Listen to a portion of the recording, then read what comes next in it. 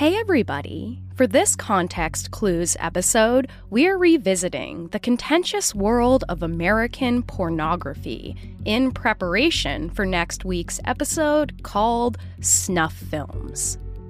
For anyone unaware of what a snuff film is, our working definition is basically a murder filmed for the entertainment of others, usually paying customers. Now, it goes without saying that on rare occasions, real murders are indeed caught on film or even purposefully recorded, but there is no evidence to show that even one murder movie has been made for the express purpose of selling to the sexually sadistic fringe. Early on in the 1970s, in the golden age of porn, people quickly drew connections between rumors of snuff films and the burgeoning porno industry, and the resulting urban legend became a symbol of the insatiable sexual revolution. Movies created by sick Hollywood directors for elite sickos and counterculture degenerates who had grown bored even with the hardest of core. The myth caught fire just as the movie Deep Throat went mainstream, with porn being shown in public theaters, a shocking and salacious sign of the times. Those who were working in porn and in the entertainment industry at large made prolific use of the argument of freedom of speech to prevent the government from censoring their art. And when the courts ruled in their favor, it was very much against the wishes of prominent religious voices and feminist voices alike. This urban legend was used again and again by both of these groups, who concluded that the logical end of all this sexual and spiritual depravity was the violent murder of helpless women. But as we'll see, and as is often the case, it was actually a series of hoaxes that can account for the meat of this legend. And it was propaganda from both sides of the ideological spectrum that made it bloom to its full potential, sinking into the cultural imaginary as an obvious and undisputed ugly truth.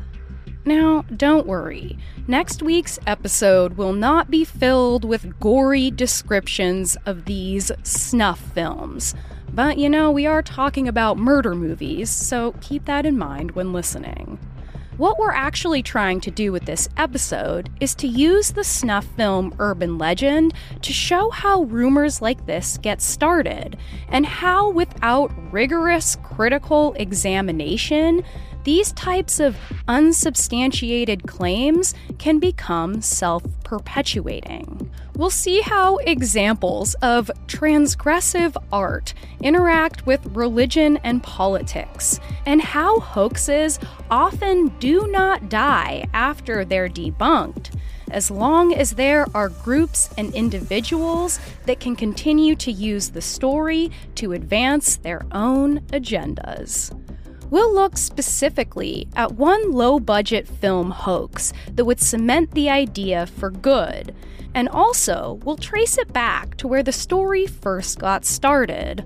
And as usual, it seems that all roads lead back to the Manson family. We'll also hear about how one successful goth band accidentally triggered major investigations into an apparent satanic ritual snuff film.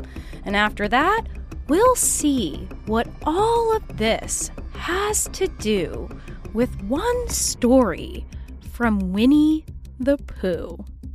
On that curious note, make sure you join us next week for Snuff Films. And now, please enjoy our Context Clues episode called Pornography, right after this. You ever notice how finding time and energy to do the most basic human necessity, eat literal food, has become just another exhausting task jammed into our increasingly inhuman schedules? Well, your spring can be a little more stress-free with Factor. Factor will provide you with delicious, never-frozen, ready-to-eat gourmet meals that are chef-crafted, dietitian-approved, and ready to eat in just 2 minutes. Each week, you get to choose from a menu of 35 options to create your perfect breakfast, lunch, or dinner with absolutely no prepping, cooking, or cleaning up. And Factor makes sure you get exactly what you want. You can tailor deliveries to your schedule and customize how many meals you want each and every week, and you can pause anytime. So just head to factormeals.com/AmericanHysteria50 and use code AmericanHysteria50 to get 50% off your first box plus 20% off your next box. That's code AmericanHysteria50 at factormeals.com/AmericanHysteria50 to get 50% off your first box plus 20% off your next box while your subscription is active. Check out Factor today.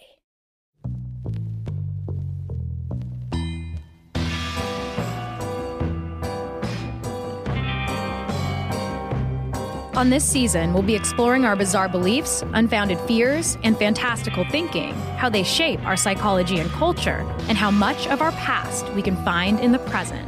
I'm your host, Chelsea Weber-Smith, and this is American Hysteria. Some would say we're drowning in a sea of garbage. Others say we're being liberated. Strategies of sexual abuse were both planned and communicated to a population of men who were going to go out and do them. Pornography only goes so far. I know only too well brings about behavior that is just too terrible to describe. Warning! This video contains adult content not suitable for children. Girls Gone Wild travels year-round, coast to coast, meeting thousands of hot co-eds to find the cutest, sexiest girls in the country. These are the kind of girls you've always wanted to meet, just the way you want them, naked and ready to go wild. So hot.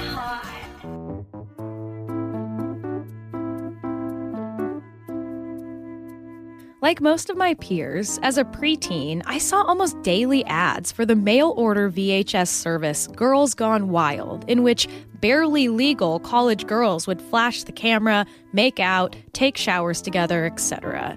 In generations past, before the internet, before VHS tapes, kids and teenagers got their hands on porno mags from under their dad's mattress, staring into a wild blue yonder of this strange thing called sex. These Girls Gone Wild videos gave me pause, even as a kid, and though they certainly had a curious draw for me, as most so-called obscene material did for most so-called preteens, I also felt that there was something inherently wrong with it. I felt shame for this out-of-the-corner-of-my-eye interest, of course, but also felt that these videos highlighted the potential unfortunate future I was in for with boys and men. Questions continue to abound, as they have for all of American history, about what pornography is doing to each generation, to the vulnerable women of this country, to our young men, and of course, to our very culture at large. Each month, pornographic websites are accessed by an estimated 60 to 70 million Americans. For all its history in this country, porn has remained a very contentious topic, with both sides of the debate using different studies and science to support their own viewpoints. For this episode, we're going to hang out in an era we haven't spent enough time in, the 1970s, when the golden age of porn was ushered in by the likes of Playboy, Hustler, Deep Throat, and Andy Warhol's Blue Movie. At this point, the battle around porn was a battle of free speech, and this battle got a little ugly and pretty hilarious at times. And then we'll hang out in the subsequent fundamentalist fallout of the 1980s, when the panic over porn's violent consequences was capped off by a surprising advocate, none other than America's current horrific darling, the allegedly handsome serial killer, Ted Bundy. As was the case with the panic around repressed satanic ritual abuse memories we covered in Satanic Panic, we'll see how two very different political forces became strange bedfellows when feminists and fundamentalists teamed up against pornography, agreeing that by nature it was guilty of glorifying and promoting sexual assault and hypnotizing boys into becoming future abusers. We'll explore the narrative that internet cyberporn has continued to create more and more hardcore or violent pornography, and what the fight against smut looks like today. The truth is, with each new technology that excites and terrifies Americans, we find a way to make porn out of it, usually first and foremost. Porn has existed for all time in different forms all over the world, and yet we continue to grapple with whether or not it's okay. We continue to ask the same questions. What does porn do to us? Or more accurately, what can porn make us do?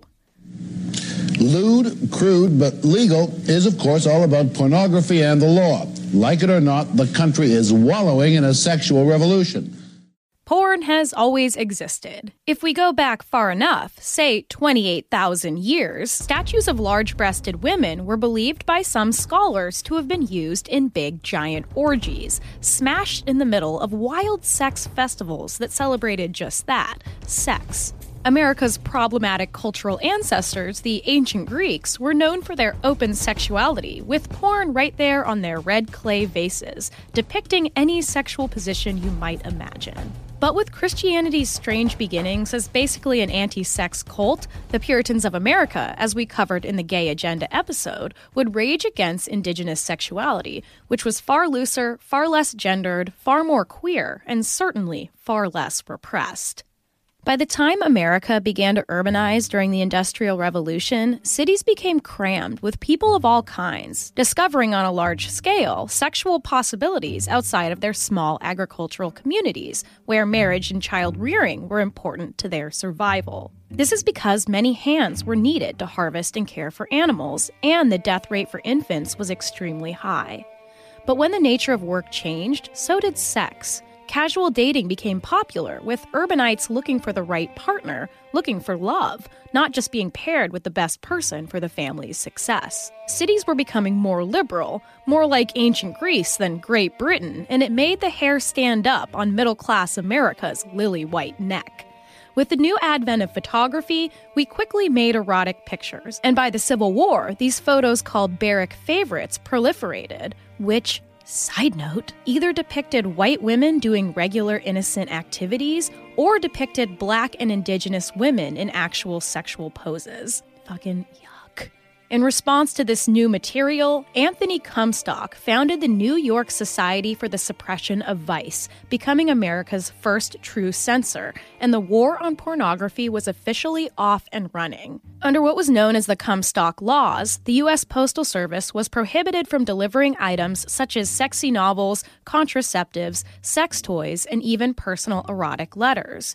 For sending such items, citizens were fined $5,000 or spent 5 years in prison, sometimes both, even sent to Washington, D.C. to do hard labor in chain gangs. As soon as moving pictures were invented, we made porn with them. In the 1890s, Thomas Edison's production company produced two extremely controversial films. First, a so-called striptease called, and don't make fun of me, La Couche de la Mariée, in which a woman basically takes off a housecoat and presents herself in a very conservative nightgown. And then there was The Kiss, an 18-second silent scene of two fully clothed, middle-aged adults kissing chastely on the lips. Like, you guys, they barely touch mouths. Mostly it's a cheek-to-cheek nuzzle. Go to our social media and you can see the clip. And yet, one popular critic wrote of the film, "The spectacle of the prolonged pasturing on each other's lips was beastly enough in life size on stage, but magnified to gargantuan proportions and repeated 3 times over, it is absolutely disgusting." The battle continued as porn remained a relatively underground phenomenon, with obscenity prosecutions continuing under various laws, while courts also began upholding freedom of speech in many cases. Come the 1970s, however, porn would reach the mainstream, and America would begin to embrace its naughty side. In the 1960s Summers of Love, when porn for the first time was shown in theaters, film critics and the public alike began to soften towards smut, leading a journalist in 1973 to coin the term porno chic.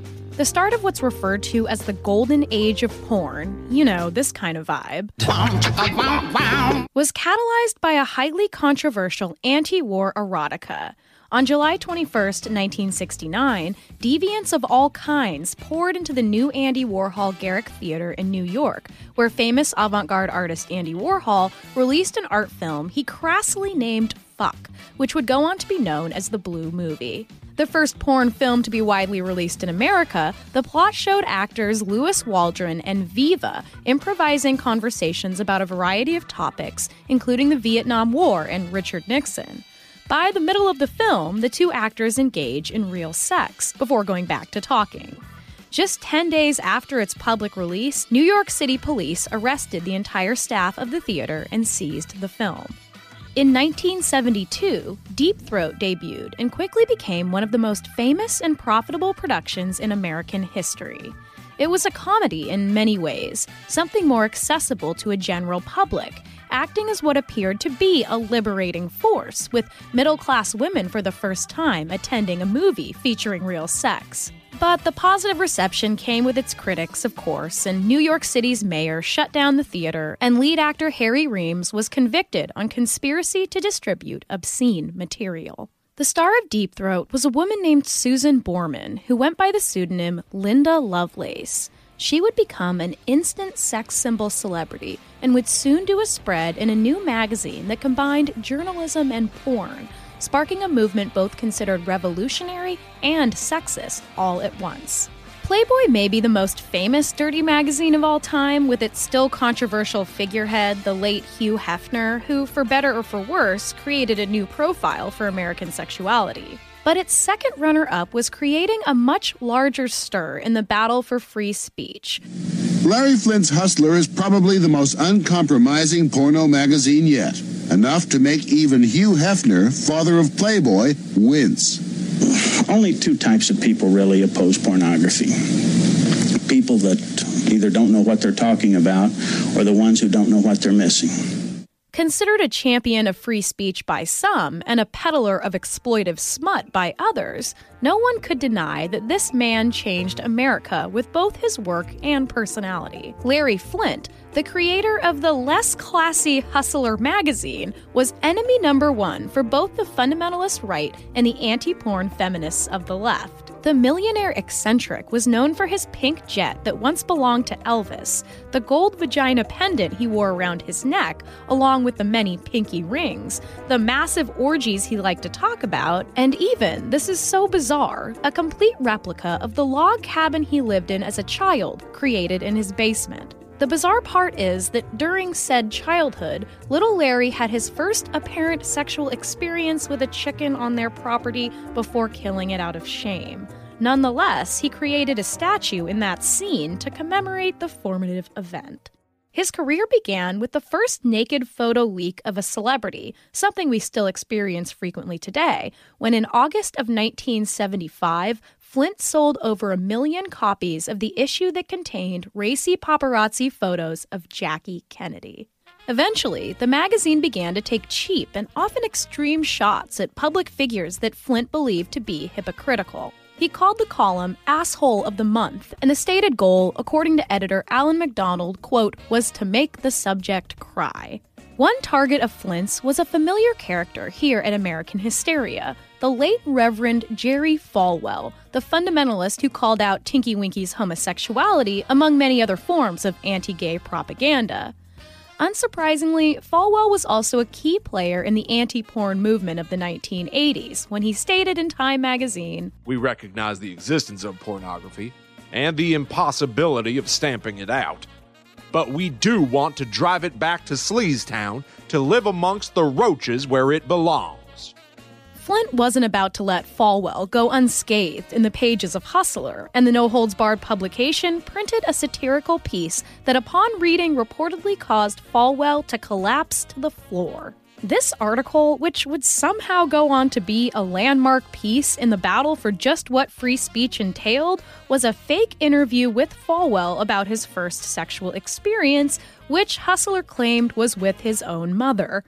Almost immediately, Falwell sued Flint for $45 million in one of many lawsuits he would face, and in classic televangelist style, Falwell asked his congregation for donations to pay for his legal bills.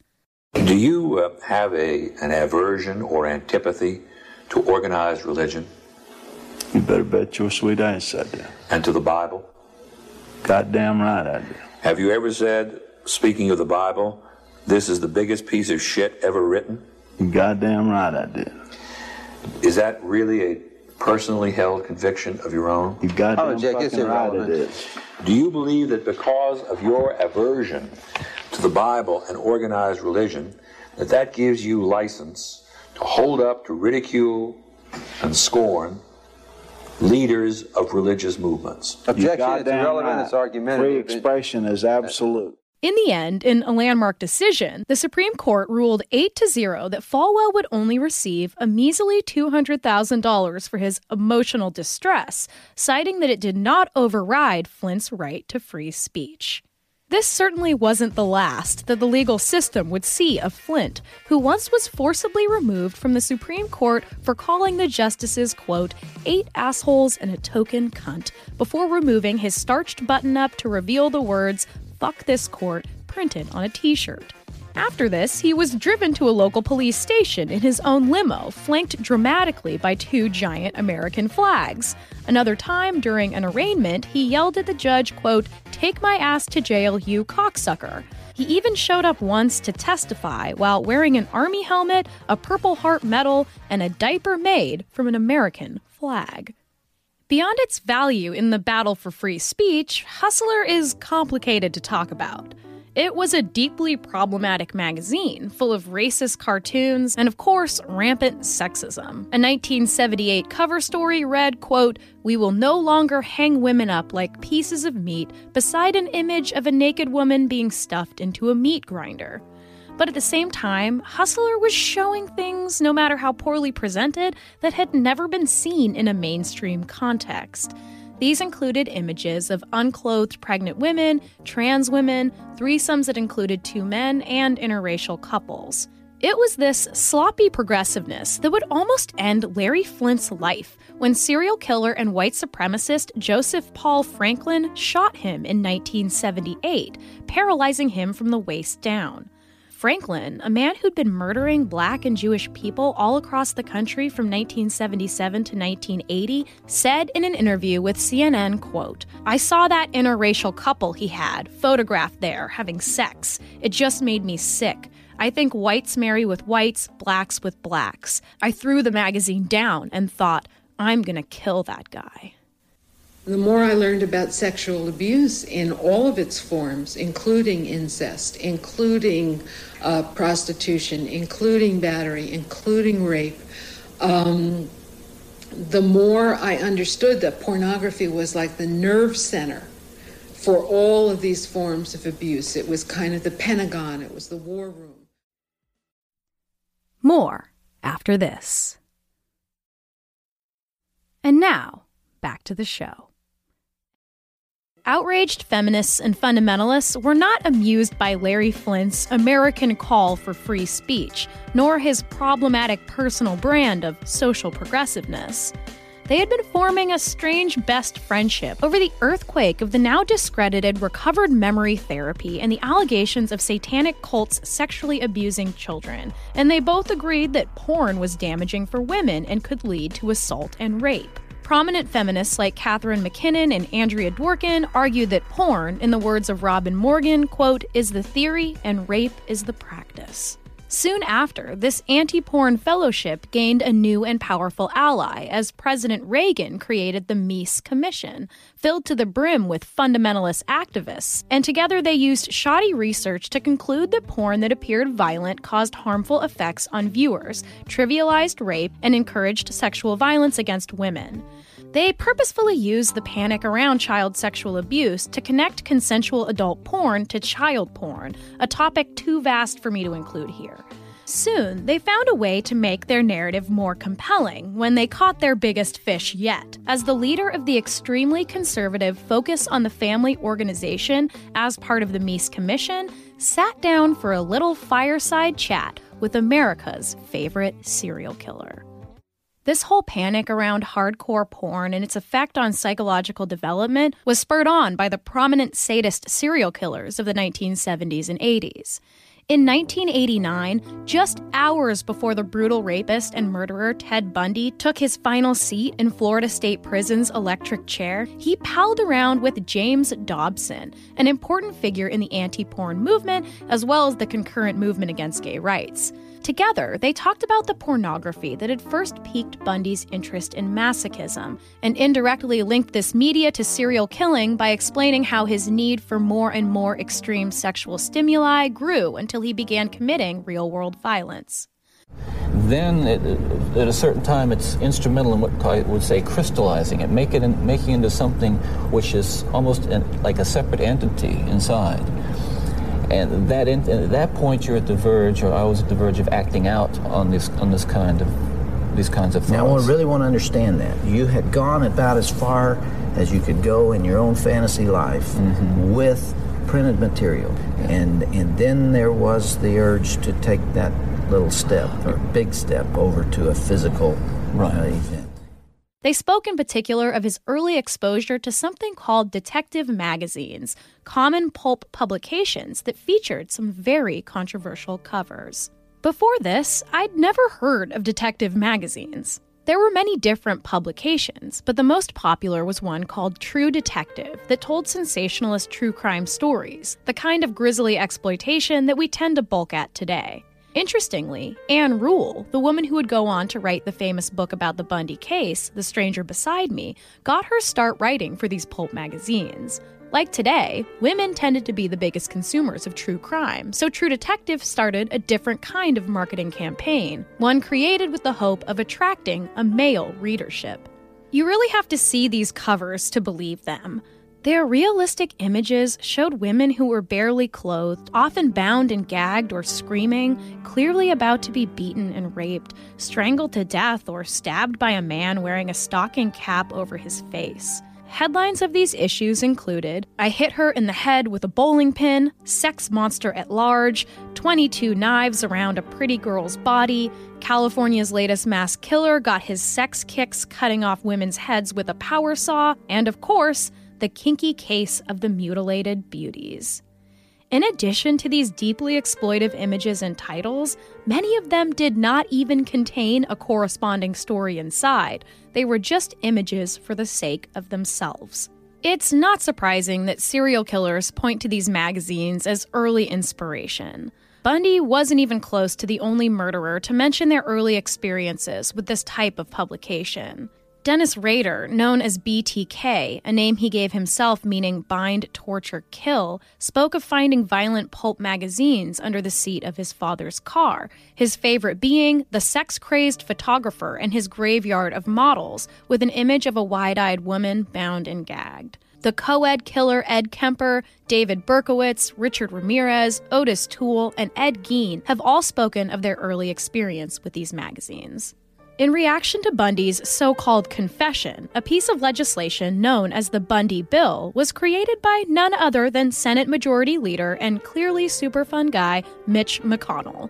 Though it didn't pass, the law would have allowed alleged victims of sexual violence to sue the producers, publishers, distributors, and even those exhibiting any porn that was considered to have spurred on the assault, a symbolic threat to the producers of pornography, a message that they themselves were partially responsible for this extreme type of violent behavior. As the internet rose to popular use in the early 90s, there was no controlling the cyber porn epidemic, and this message became resoundingly clear when President Bill Clinton signed into law the Communications Decency Act, which would criminalize anyone who produced, quote, indecent content that was accessible to minors, an extremely broad category that would fine and jail even those who posted in chat rooms that children could access. It was struck down when the American Civil Liberties Union took the administration to court on the grounds of free speech. But the line of thinking behind the bill remains to this day. How does access to porn affect Americans, especially the kids who continue to have unprecedented access to any variety of this indecency? Just 3 years ago, a radical feminist and a Republican politician from Utah teamed up to declare porn a public health crisis. Senator Todd Weiler created a bill after meeting feminist sociologist Gail Dines at an anti-pornography summit at the U.S. Capitol building, where she referred to porn not as a moral issue, but as a danger to the physical and emotional health of Americans. Weiler loved it, and he took the language back to his home state, presenting a bill to the floor. Partly because of Larry Flint's American flag diapered battle for free speech, there are too many laws and precedents protecting First Amendment rights, so his bill was not able to allocate public spending or create new punishments for consumers or creators of obscene material. Again, it was a symbolic gesture meant to mold Utah's attitudes away from porn acceptance. But the majority of the science and the studies that we have so far contradict this idea that porn is a public health crisis. But Weiler has his own science, pointing to a Mormon-founded group called Fight the New Drug. Their facts page makes some very scientifically sound claims like, quote, porn hates family and porn leaves you lonely. Additionally, the group bought more than 100 billboards in San Francisco that said, porn kills love, also creating some misleadingly hip t-shirts with the same statement, #PornKillsLove. What a weird thing to wear. The truth is, we really don't know how porn affects the development of adolescence because scientists and psychologists simply can't test this question ethically. But we can't really claim that the wide availability of porn and its more hardcore content has created an epidemic of sexual assault as well as anti-woman attitudes. A report by the 2013 U.S. Department of Justice cited a 58% decrease in reported rapes from 1995 to 2010, as well as the lowest rates for teenage pregnancy and STDs, just as the internet generation came of age. This is not to say that porn has definitely played a central role in decreasing these numbers. There are a ton of factors to consider here, but these stats make it clear that porn itself isn't responsible for some kind of surge in sexual violence. There are, in fact, two camps of thought here. One being that porn increases violent behavior by demonstrating it, the other being that this type of media might actually work as a kind of venting system, preventing violence in the real world. Now, this definitely doesn't mean that there aren't extremely problematic elements to the porn industry, nor does it mean that pornography itself isn't harmful to certain individuals. Susan Borman, the star of Deep Throat, claimed in a 1980 autobiography that she was coerced into her work on the film with a literal gun held to her head. Some who worked on the set have disputed this, but regardless of the specifics, there is evidence that Borman was physically and emotionally abused on set. Girls Gone Wild creator Joe Francis pled no contest to child abuse charges when it was discovered that he had included underage girls in some of his videos. And then in 2011, he was convicted of false imprisonment and assault after 3 women came forward with accounts of being beaten and kept at his house against their will. Revenge porn became extremely popular in the mid-2000s, with intimate pictures and videos posted of ex-girlfriends without their consent, including their names, links to their social media, as well as home and workplace addresses. As we talked about, many serial killers have cited violent images as catalysts or at least inspiration for their gruesome acts. And then, of course, there's the issue of pornography featuring children and teenagers, but again, that's too vast of a topic to cover in this episode. As Bundy claimed in his Little Chat with James Dobson, a now popular refrain about pornography is that the soft stuff leads to a need for more and more seemingly violent depictions. This claim is often made by simply calling attention to the proliferation of hardcore porn since the internet's beginnings, much of which puts the violent covers of those detective magazines to shame. And yet, a 2018 analysis of Pornhub's most popular videos undertaken by sociologists Erin Shore Shore and Kimberly Saida found that videos that demonstrated non-consensual acts were actually becoming less popular, ranked lower, and with fewer likes than those that depict consensual acts showing women's pleasure. Also noticing that this sample showed shorter scenes of aggression than previous years. The problem with this debate is that both sides have research studies they use to support their viewpoints, often ignoring the nuances that might muddy their porn is good or porn is bad analysis. Some studies seem to show that early exposure to pornography negatively affects how men view women and may make them more likely to view pornographic sex as normal, damaging their future relationships and possibly leading to sexual assault. However, in a different study that lasted 35 years and cataloged 25,000 American responses, those who viewed porn were surprisingly more likely to have positive views of women and women's rights. Those who had watched a porno in the last year also on average were more supportive of women in politics and in the workplace, and also supported access to abortion at a higher rate. And yet, there have been other studies that seem to prove that this may only be true for religious men, whereas non-religious men who view porn may hold less favorable views of women's equality. I don't have the answers today, but it does seem that maybe Hustler and Playboy, The Blue Movie and Deep Throat can be both progressive and regressive somehow at the same time. As one sociologist explained, it's not really about the porn itself, it's about the person viewing it. That's what makes the difference. If we're worried about pornography's effect on the next generation, having critical and honest conversations about pornography, about its false depictions, about consent is an easy way to help kids navigate the vast variety of content now available online. Because when we aren't willing to give adolescents the information they need through comprehensive sex ed, and when parents are still too uncomfortable to be frank, kids turn to porn as an active teacher, and I think we can likely all agree that that probably isn't for the best. And so I do agree with Utah Senator Todd Weiler when he said that parents must be more open to talking to their kids about pornography.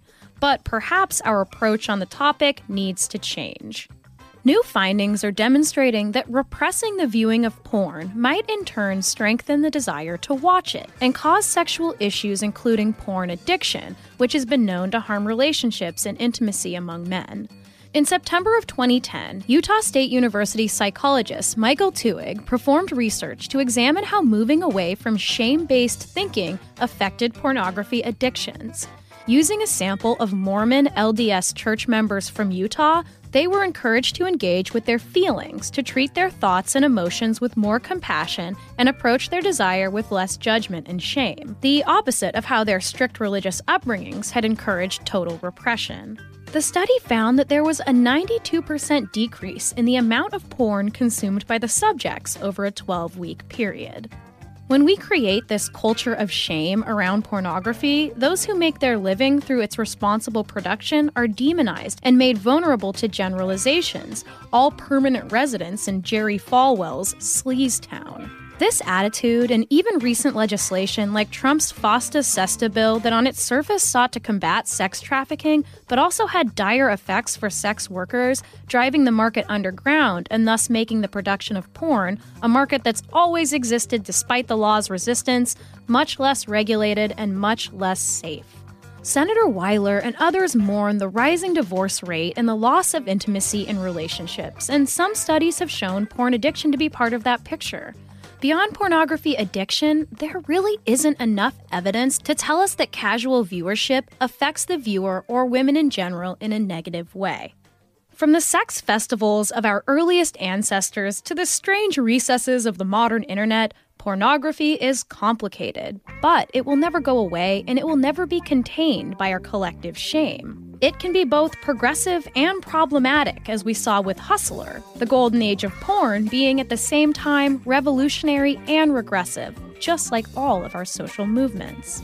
Perhaps Utah Senator Todd Weiler should pause to consider the new research around shame and attempt to decrease the stigma of his apparent public health crisis of smut, especially because a Harvard study from 2009 found that Utah's religious residents consumed the most pornography of anyone in America.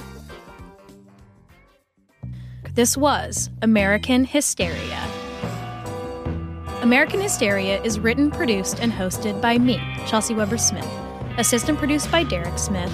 Produced and edited by Clear Commo Studios with research assisted by Riley Smith. Recorded on location at Densmore Studios in Seattle. And another huge thank you to Miranda Ziegler this week for all of her vital help on this episode. Come over and follow us on social media if you want to see some of the things you hear about on American Hysteria, as well as various clips of teen dramas and me acting out teen dramas on an almost daily basis. Have a great week as you grapple with the complicated nature of pornography. Will you turn into a serial killer? Will I? It's the question I ask myself every day. I'll see you all in Sleazetown. The headlines remind us daily, the world is a dangerous place. The elites in charge say everything's fine, stop noticing. But you know better. And your gut knows that time is short to prepare for a world that is 4 missed meals away from chaos. My Patriot Supply has helped over 3 million families become more self-reliant and is the company Americans trust to prepare. Go to MyPatriotSupply.com and secure their best-selling 3-month emergency food kits. Each contain delicious breakfasts, lunches, and dinners, averaging over 2,000 calories per day. Secure at least 1 food kit for each family member. For a limited time, save $200, plus get free shipping on all their Ready Hour 3-month emergency food kits. You're not ready if it's not Ready Hour Foods. My Patriot Supply also has solar-powered generators, water filtration units, biomass stoves, heirloom seeds, and critical survival gear. Shop MyPatriotSupply.com today. MyPatriotSupply.com.